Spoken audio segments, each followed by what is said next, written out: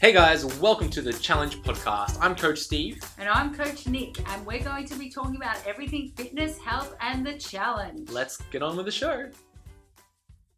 What's up guys, Coach Steve here, and welcome back to another episode of the Challenge Podcast. Today I'm joined with Tim Coakley, our third place finalist in the October M Challenge. Tim, how you doing, mate? I'm good. How are you?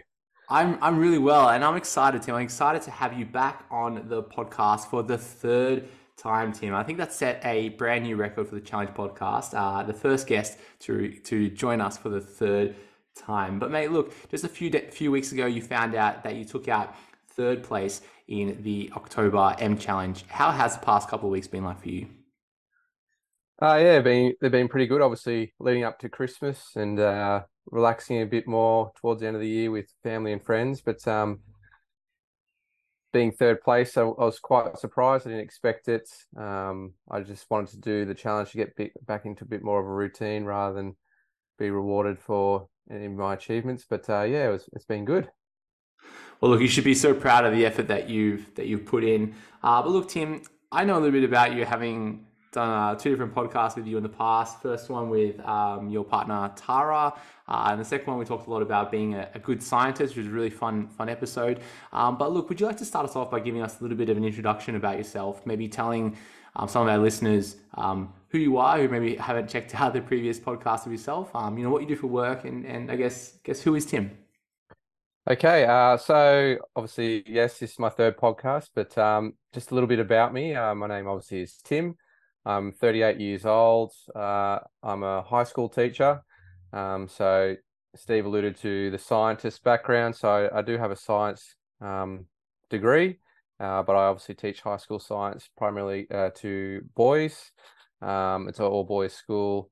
And I guess from my perspective and from training, from that scientific angle, I'm always tweaking and trying different things just to see how my body will react. In 2018, I was diagnosed with a life-threatening illness. I've had 2 stem cell transplants, and I guess the science around everything really engages me, and I really look forward to obviously different training programs, different ways to see how my body reacts to stimuli. No, I love that. I love that approach, and it really is that trial and error in a way, especially when we're talking about our bodies, because we can look at science as a broad tool to help us guide and point us as a compass, to guide us in how we approach our training and nutrition. And a lot of science is determined off, broad averages. We have 1,000 people in a study, we work out the average saying, oh, okay, there's a net positive to this on average. But when we look at like the broader data, we can see that it might be a bit of a spread or a distribution of that information. And we go, well, on average, there's a slight positive to this or a slight negative to this. But for me as an individual, I might need to test it out to see where I sit on that distribution. So, there is that time and place where we need to go, well, I need to try this, test this out. And it's great that you have this scientific background, and it really comes across in your transformation, which is something you should be very proud of, Tim. Yeah, I completely agree. I think, when people ask about how you transform or how you train, I don't think there's a set rule or a set menu as such that's going to benefit everyone. So I think, being aware of your different variables, being aware of what's working, what's not, that's something you have to look at. And I see regular posts on my wife's Facebook about people, throwback Thursdays and things like that. And it's good to take those photographs and measurements because it shows you whether or not what you're doing is actually working. No, I love that. I love that. Well, look, Tim, let's jump into it. So, talking about your experience with training, nutrition with the challenge over the years, having placed in our top 10 3 times and taking our top 3, I think twice now. Can you speak about, let's start with something like training. Over the past 2 years, how has maybe your approach to training modified or changed or adapted over that time? And, can you offer us any insights in your own individual experience? And, just to preface, it's, we're talking about the case study of Tim right now. So if you're listening to this saying, oh, I need to do this, hold on, take a moment. But like, Tim, let's talk about you. how has your training changed over the years? It's definitely, I think as I keep going back to that science angle, it changes all the time. I mean, I don't stick to one sort of program uh, regularly for more than say 5, 6 weeks. It'll always change. Yes, the body parts that I'm training are the same, but the movement changes. Probably, pre-challenge, pre-sickness, I may have gone maybe, once or twice a week, if that. I was playing football for a while, so I didn't spend a lot of time in the gym. But post 2019 challenge, I probably go quite regularly. And being a school teacher, fortunately, I have access to a school gym. So, and also I also have a gym membership, and they're fairly close by. So I really like starting my day with a gym session. Uh, and most weeks I'll get in, 5 sessions a week during the school term. School holidays a little bit more different because I've got 2 young children, so they take my time, which is obviously always a good thing, and it's a different form of exercise. It's not lifting weights around, it's throwing kids in a pool, it's going for walks, it's going for a bike ride and things like that. But in general, my training changes from, every 4, 5, 6 weeks, just to see how my body will respond. Some days, some parts of the year, generally, people say it's bulking season, all that sort of stuff. But during winter, I tend to do more compound strength training, which means basically progressive overload, say on a bench press or deadlifts or things like that, and then go down to maybe 2, 3 reps and record, obviously, the weights I'm doing to see if I can progressively overload over that 5, 6 week block. Coming into the warmer months, I tend to hit those more hypertrophy ranges of maybe 8 to 12 reps, maybe even more. I tend to start with maybe a compound lift, but then move over to those accessory movements. So I think from the challenge perspective, I picked up lots of different exercises I can do, and I tend to do ones that I'm gonna get the most benefit from with movement and things like that. So, for example, sometimes students will ask, and teenage boys, obviously this day they're saturated with things on body image, and they'll sort of ask questions, and they'll say, "Oh, your legs look good, sir. How do you do squats and things like that?" And they're surprised when I say I don't do squats, purely because I've got a really bad left hip and I can't really get deep enough, and it impinges and things like that. So I work around that. I do things like lunges, and fortunately at school there's some really, really old machines. So I've got like a single leg press, which I can get deep enough, as opposed to doing a squat and things like that. So yeah, my training constantly changes, but I tend to have a program written out, maybe just on a Google Doc or what have you, in a table, nice and simple. And I like to track what I'm doing. I like to measure what I'm doing, and then go from there, really. I guess why I did this challenge was more so because I was still training, still tracking my weights and things like that, but the diet wasn't there. So that's why I decided to obviously sign up for that 6 week and see what I could do in 6 weeks as opposed to a 12-week challenge.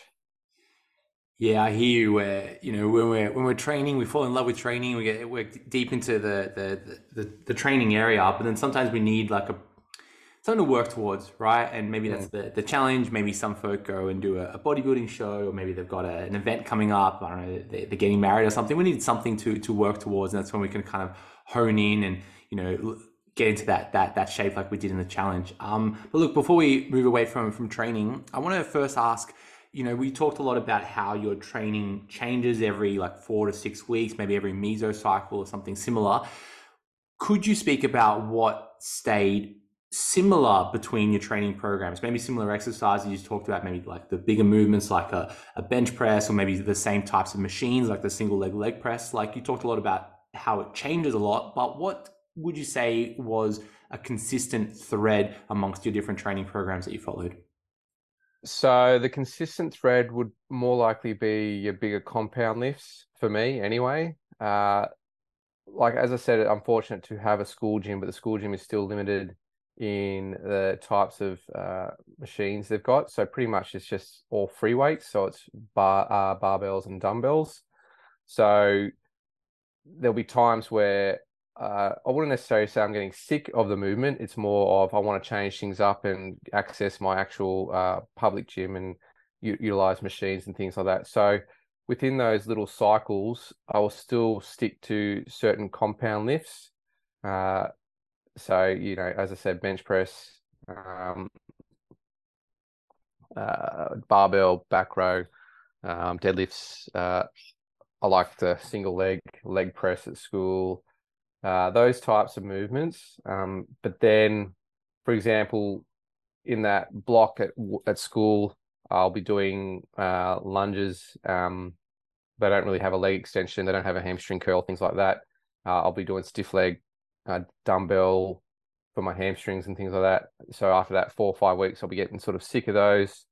Or, Bulgarian split squats, I'll be getting sick of those. So then I'll do more of a leg block at my gym where I can access machines, Smith machine, things like that to, I wouldn't say get bored because there's certain exercises and I'm sure people can relate that you sort of go, this one really sucks. I need a little bit of a break from it.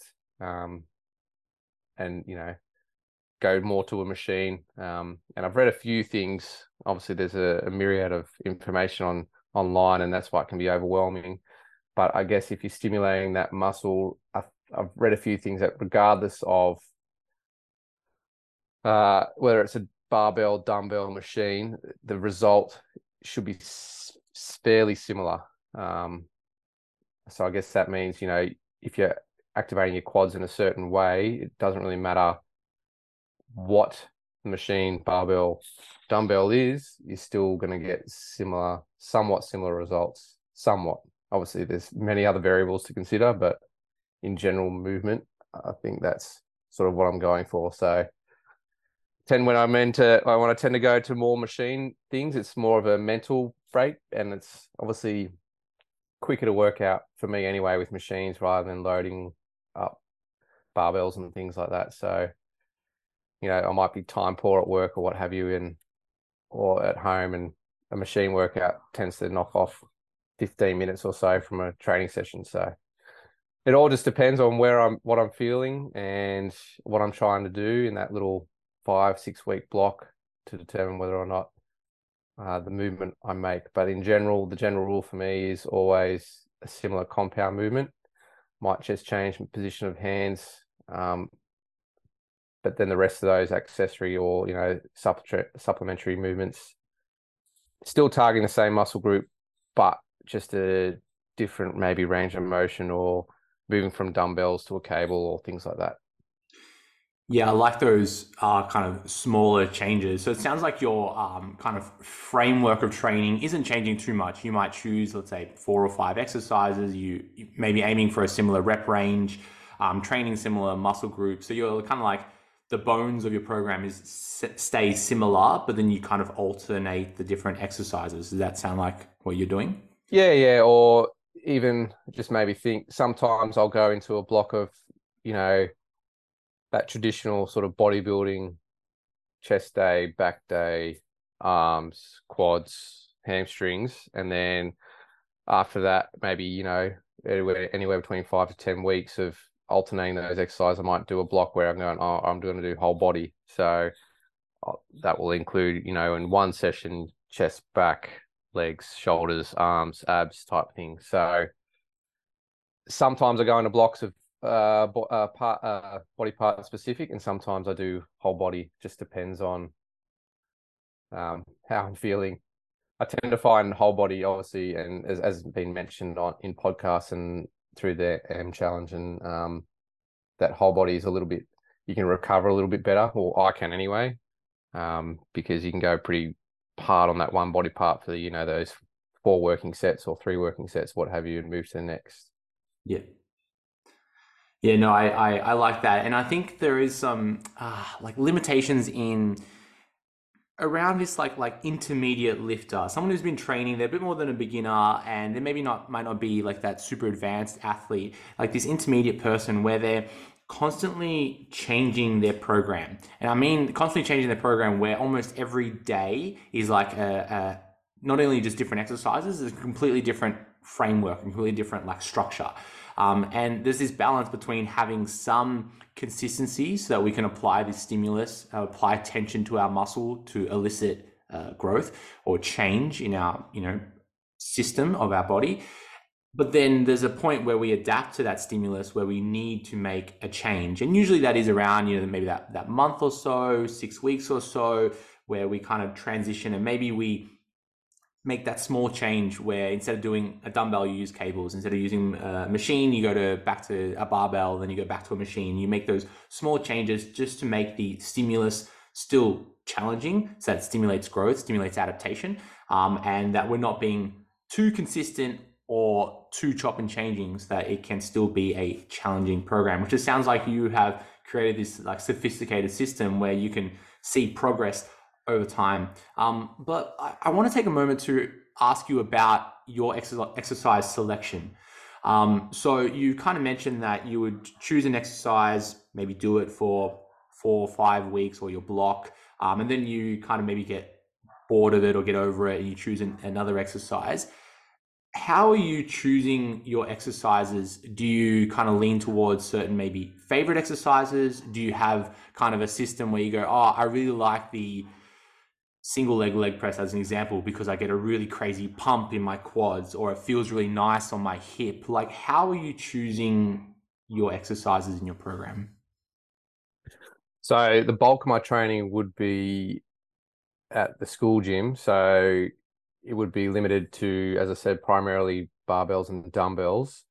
There is a cable machine and there is a Smith machine, but the Smith machine's got no, I don't know what you call it, give in it. It's just basically a bar running on tracks, and that's how old it is. So my selection is based on where I train, and obviously through the challenge and things like that. In previous challenges I've done, they've got heaps of video tutorials and things like that, so I can try to see how I can adapt some movements to what I've got, or in that case, if I don't have access to a certain machine, then I have to obviously swap it out for something else. So selection comes down primarily to my environment, and then of course it's the same thing in a public gym. So I sometimes have in my head that I want to do X, Y, and Z, and I'll get there and there'll only be 3 or 4 people in the gym, and they'll be doing X, Y, and Z. So then I have to adapt to. I'm not the type of person that's going to sort of loiter around and wait for a machine or what have you. So I have to adapt that way. So I always have in my head primarily, or not in my head, I have it actually written down, but I have primarily what body part or what I want to train. And as I said, knowing that it doesn't necessarily fully matter what I'm using, just to target that body part.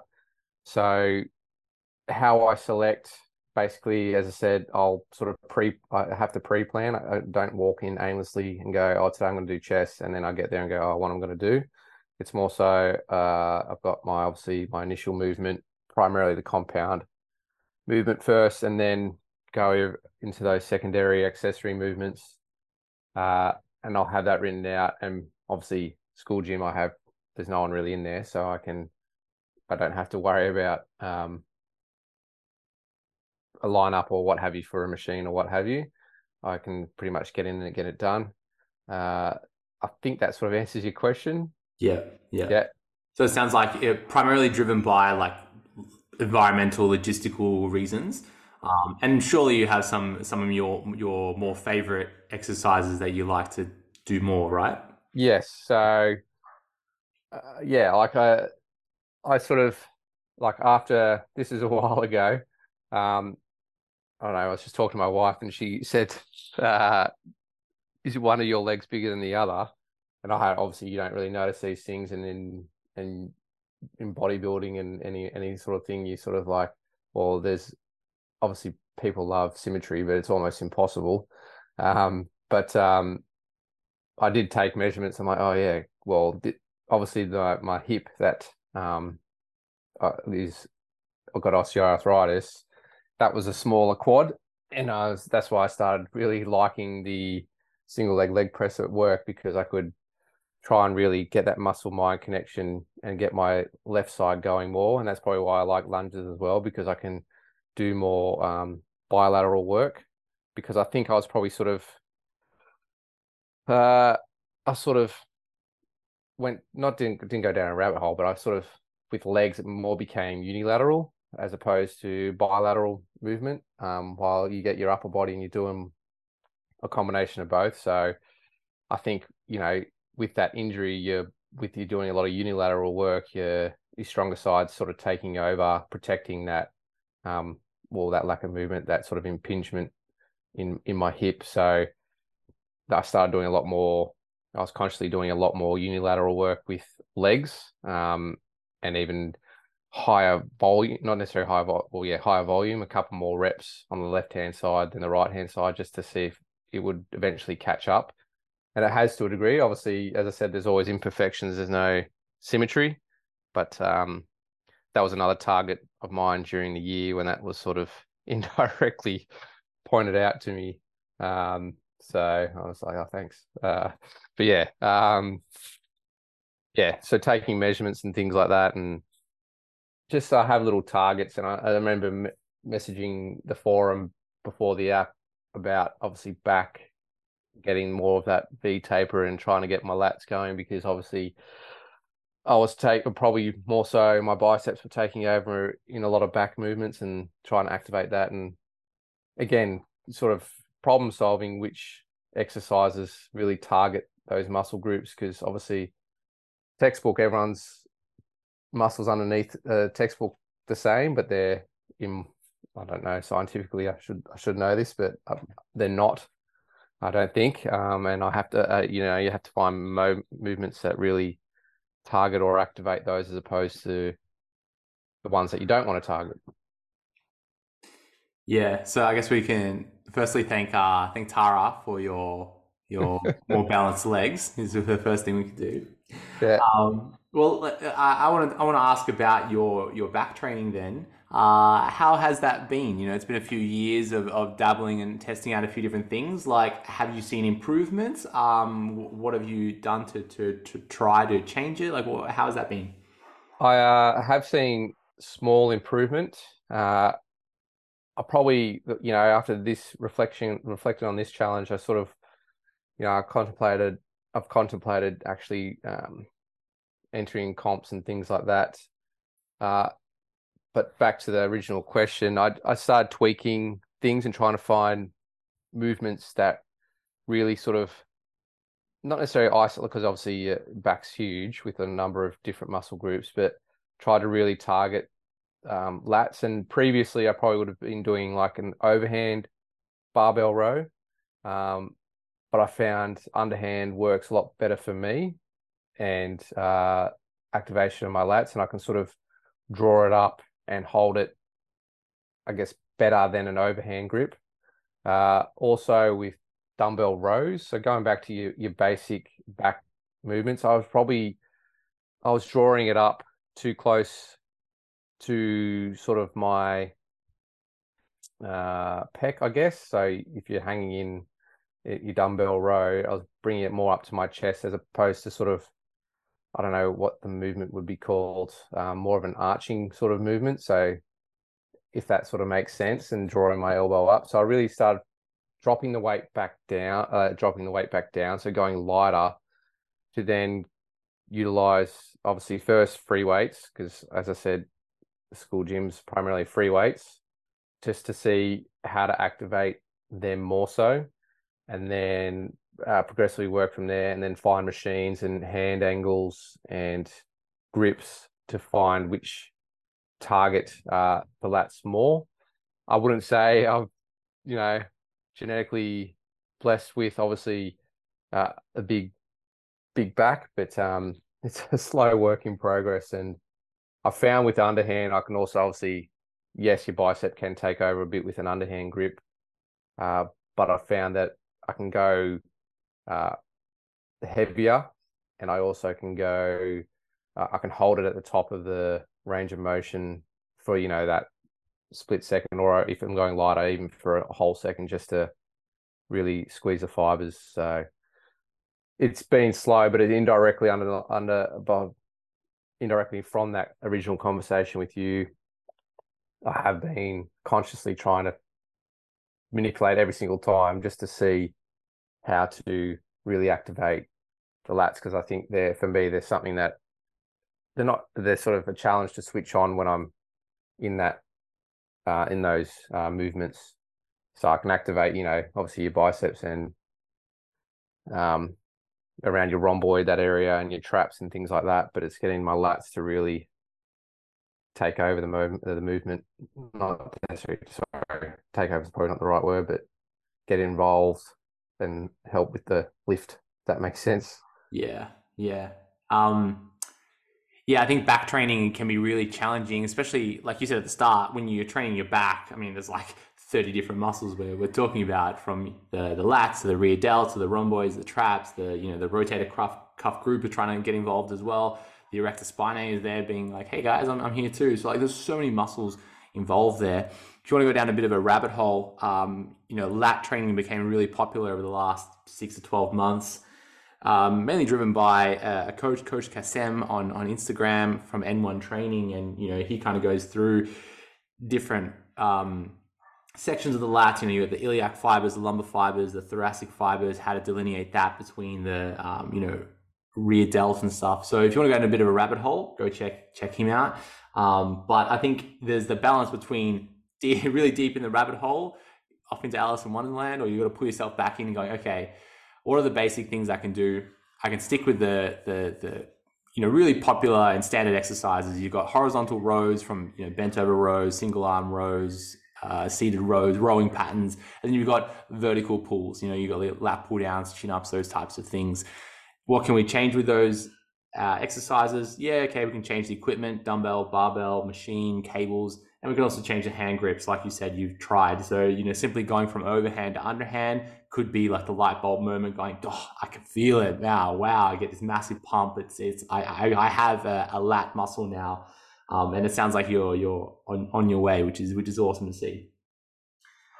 Now, Tim, I want to pivot a little bit and talk a little bit about nutrition. You said earlier that maybe training was going well, but you just needed to dial yourself back in with your approach to food. Can you speak a little bit about how it went for you, how your nutrition went, how your dieting went for the October challenge? Yeah, it was obviously mentally, I knew it was for a 6-week block. So it's for me, it was a lot easier than 12 weeks. I'm sure my wife would disagree with when I was hungry, but yeah,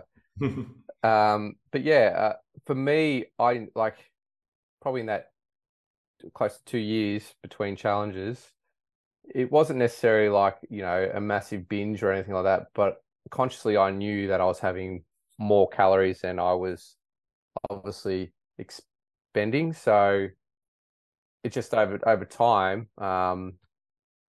and everyone loves food. It was just that I knew, sitting down watching a game of football, having a bag of chips or whatever was always going to tip me over my calories for the day. But if you put that across close to 2 years, obviously everyone knows what happened in the last 2 years. It obviously all adds up, and my nutrition I understand obviously calorie deficit. I understand calories in, calories out. It was just making that conscious effort for that 6-week challenge to stick to it, and to obviously lose that weight that I probably had gained over the last couple of years. It wasn't a drastic amount of weight, but it was for my body type.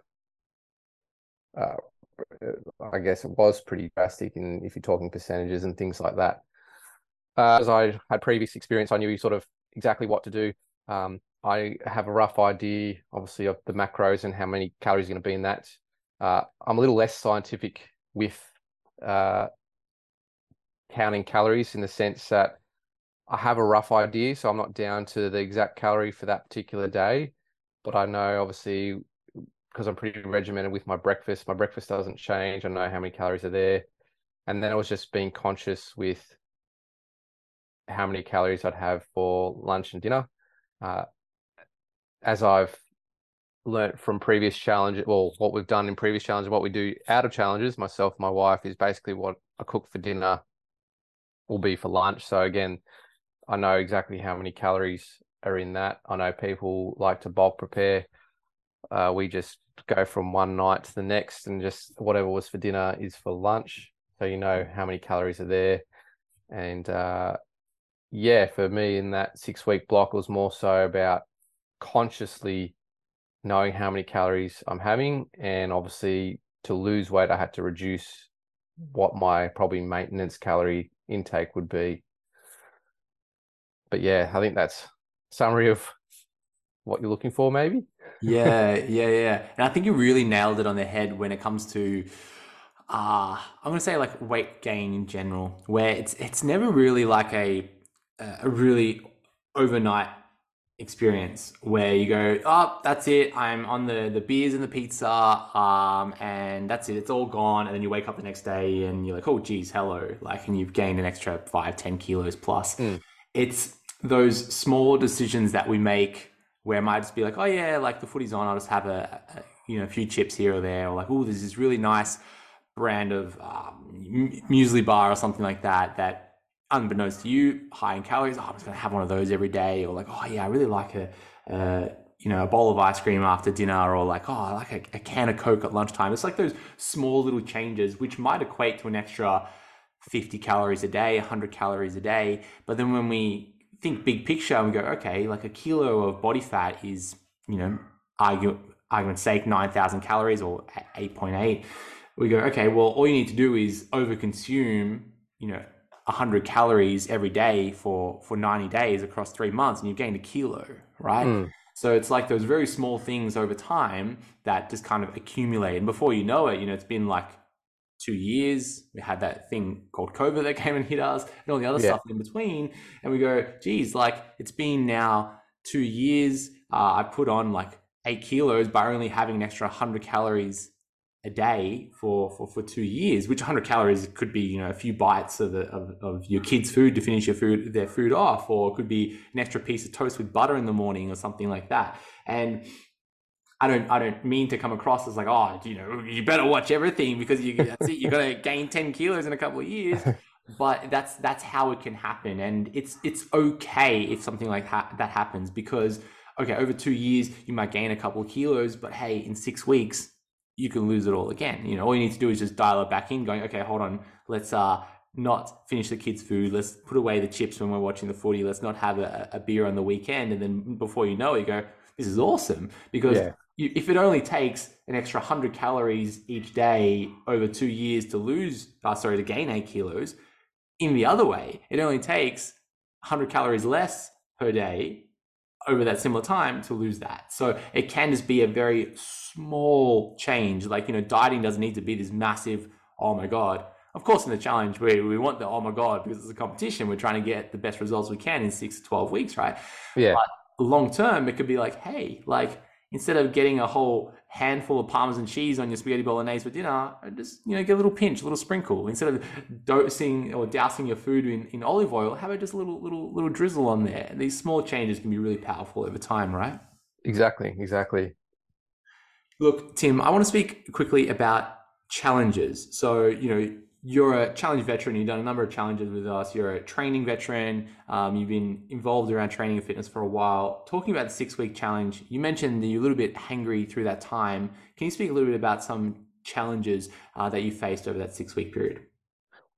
I guess, being hangry or hungry would be the number one. But I guess for me and in general, it's with any challenge, anything like that, as you said, the results are for that 6 to 12 week block.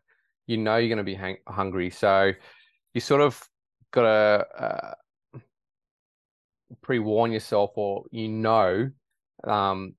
that you're going to be hungry. And for me, I wouldn't say I was drastically hungry at all, because after that first maybe 2 weeks, your body sort of readapts, and the first obviously week and a half, 2 weeks, yes, it was I wouldn't say it was a struggle. It was just knowing that I was hungry. But then probably the following 4 weeks was a lot better, because my body had reacclimatized to saying, oh, hey, okay, he's only putting this much calories into his body, so let's do X, Y, and Z to obviously utilize those calories. So the challenge wasn't necessarily being hungry. I think the challenge for people is knowing that you will be hungry, and hunger is a good thing. For me, in my head, whenever I'm hungry, I say to myself, well, that's a good thing. It means obviously the challenge that I'm in, it's actually working. I'm going to be seeing the scales move down and things like that. I guess the other challenge or challenge is knowing what to eat. I've been, as I said, a veteran of the challenge, but over that time, I've accumulated that general knowledge of, or what foods for my body anyway to eat and what to avoid, and those types of things. So what I mean by that is, like, I don't want to put a bad rap on them, because carbs are very, very, very important. But for me, in the challenge itself, I'll tend to lower carb and increase protein, primarily because the types of carbs and protein I eat, calorie wise, is the carbs going to contain more calories.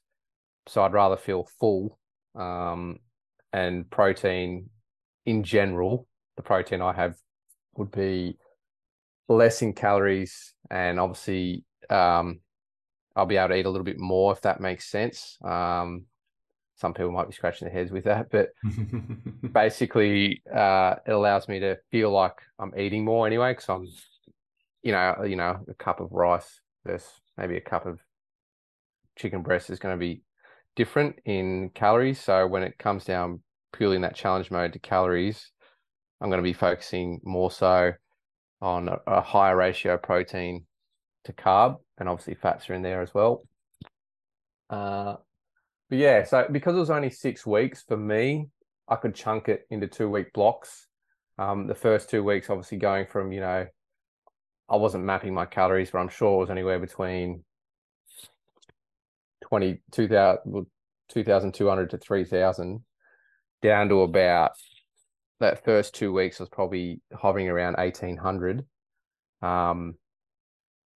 Your body feels it, but then after that first 2 week block, and you could block it into 2 week blocks and slowly reduce. And it was actually not as, it was hard, but it's not as hard as you think once you're actually in the moment. And people ask, oh, what the food's like and all that sort of stuff. But over the years of, as I said, training and nutrition, you get a good understanding of how much is in what, and steer clear of processed foods and things like that in general. And your calories are going to be pretty, I wouldn't say low, but they're going to be a lot lower than when you, as you said before, adding parmesan or olive oil or dressing or sauces or things like that. Don't get me wrong, I did cook some things off the app, which include things like soy sauce, fish sauce, sweet soy, and things like that. But it's just the portion size that you use, and you still get that flavor, compared to when you just free pour or out of challenge mode and you just do whatever you normally do. The taste doesn't drastically change for you to then go, oh, why did I pour so much out of the challenge versus in the challenge type thing. Yeah. And as you said, it all adds up. That's right. And it's funny that you could get a similar taste of, let's say you love mayonnaise. Mayonnaise is really high in fats, high in calories. Let's say you really love mayonnaise. Okay, well, is there a way that you could add that to your plan to make it make you stay more accountable, stick towards your meal plan. So you go, well, Mm. instead of having a big hefty serve of mayonnaise, maybe you got a big tub of mayonnaise, you get the spoon out, you're lathering it on, right? A bit disgusting, but sure. Hey, no judgment if that's you. Okay, what if you, instead of getting the big ladle out, use a teaspoon, right? Instead of using the teaspoon, you use a squeeze bottle. Instead of using a squeeze bottle, is there a way that you could dilute that with a bit of water? So instead of having 100% mayo, it's maybe 50% mayo. So it's like, okay, could you still get the flavor of those things, but a lot less? But in saying all of that, I tend to find people get greater results by having that bit of restriction. And in the challenge, we often teach, okay, maybe it's not the best to go full restricted, meaning cut out entire macronutrients or entire food groups or certain foods that you love, because as soon as you cut out that mayonnaise, what's that one thing you're going to be thinking about? Like, geez, I need that mayonnaise. But Yeah. sometimes a hard and fast rule of going, okay, well, while I'm on the challenge, I'm going to say no to extra sauces, no to dressings, no to second servings, no to any extras or fancy things that I used to have, for the sole purpose of I might not be able to control myself that well. So it's best just to avoid it for that 6 or 12-week period. And I know that all those little calories are going to add up. These are just low-hanging fruits by just saying no to it, so that I can enjoy things like that whole cup of rice, or enjoy things like that whole cup of chicken breast like you've been doing. And I Mm. think we all have our own approaches to this dieting thing. We all have our own strategies to our fitness goals. There's no real right or wrong, as long as we're kind of abiding by a broader principle of, hey, let's manage our calories in versus our calories out. How can we put ourselves in this energy deficit so that we can see this weight loss goal that we're trying to achieve? Mm.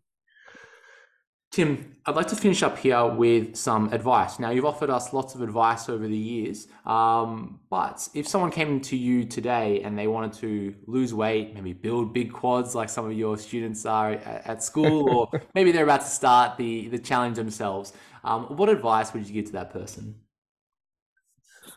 It's a good question. I know I've given plenty of advice before. I think it's just, to anyone, it can be overwhelming, who's never sort of been in that position. Like if they've never been hugely physically active, or they've never played sport, or it's like anything in life. If you don't really know anything about it, it's always going to be intimidating or daunting or overwhelming.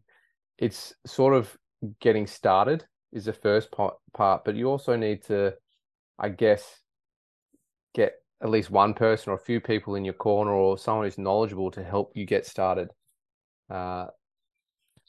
Said in previous podcasts that the internet is a good place to look for things, but it can also give you misinformation as well. So for someone who's, whether it's a challenge or just to start a fitness journey or to lose a bit of weight, you need to obviously start, and then you need to try and be consistent as possible. So some people, and teenage boys and teenagers, I'm assuming in general, they always want a quick fix. They expect results in 2 weeks, or 3 weeks, or what have you. It takes a lot of time, and for someone who is, whether it's as I said, it's a challenge, or they want to lose weight in general, it's just being consistent over time. If you have the knowledge, and sure, you can go in there and be consistent, stick to your goals, turn up to the gym, all those types of things. But for someone who's completely overwhelmed or doesn't know exactly what they're doing, you need that guidance, and you probably need to get some professional advice over a period of time, to then, when you're comfortable, to maintain it yourself, to keep doing it that way. I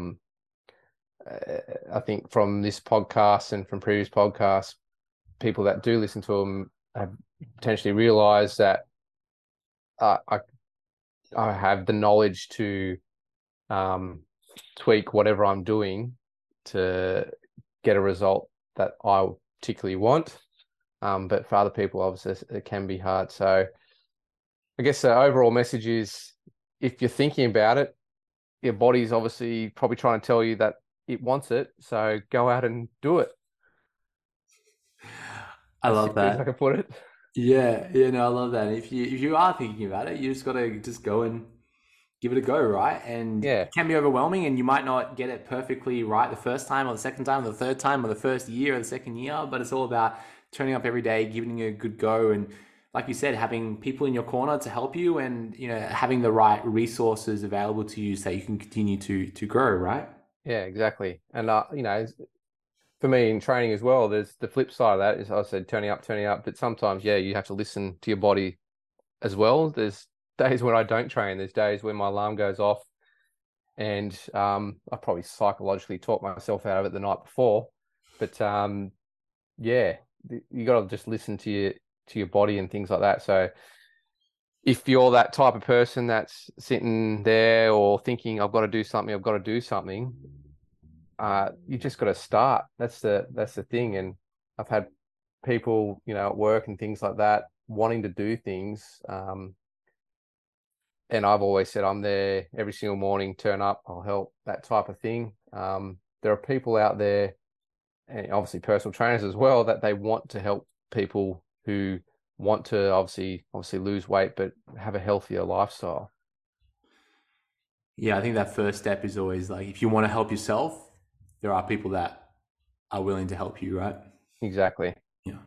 Well, look, Tim, let's wrap it up there for this episode. I want to thank you once again for taking time to be part of the podcast, not only this episode, but in previous episodes as well. So if you haven't listened already, guys, go check out Tim Coakley's previous 2 episodes. They're in the archives over the past couple of years. Tim, I want to take a moment to congratulate you on an amazing result in the October challenge. And I would like to set you a goal to be our 4th time guest on this podcast. So maybe we'll see you again on the podcast in the future. What do you reckon? Yeah, sounds good, Steve. Thanks for all the kind words. And no, not a problem helping out with the podcast. I hope people who listen to this get something out of it, whether it's a little snippet that resonates with you. I hope obviously it helps you on your fitness journey. And what is it now? Top 10, second, third. Maybe I'll come first. Nah, I won't. Don't be like that. No, we'll see what we can do in the future, right? All good. Thank you. Thanks for tuning in, guys. If you like the show, share it with a friend. Or leave us a review on iTunes to spread the good word. See you next time.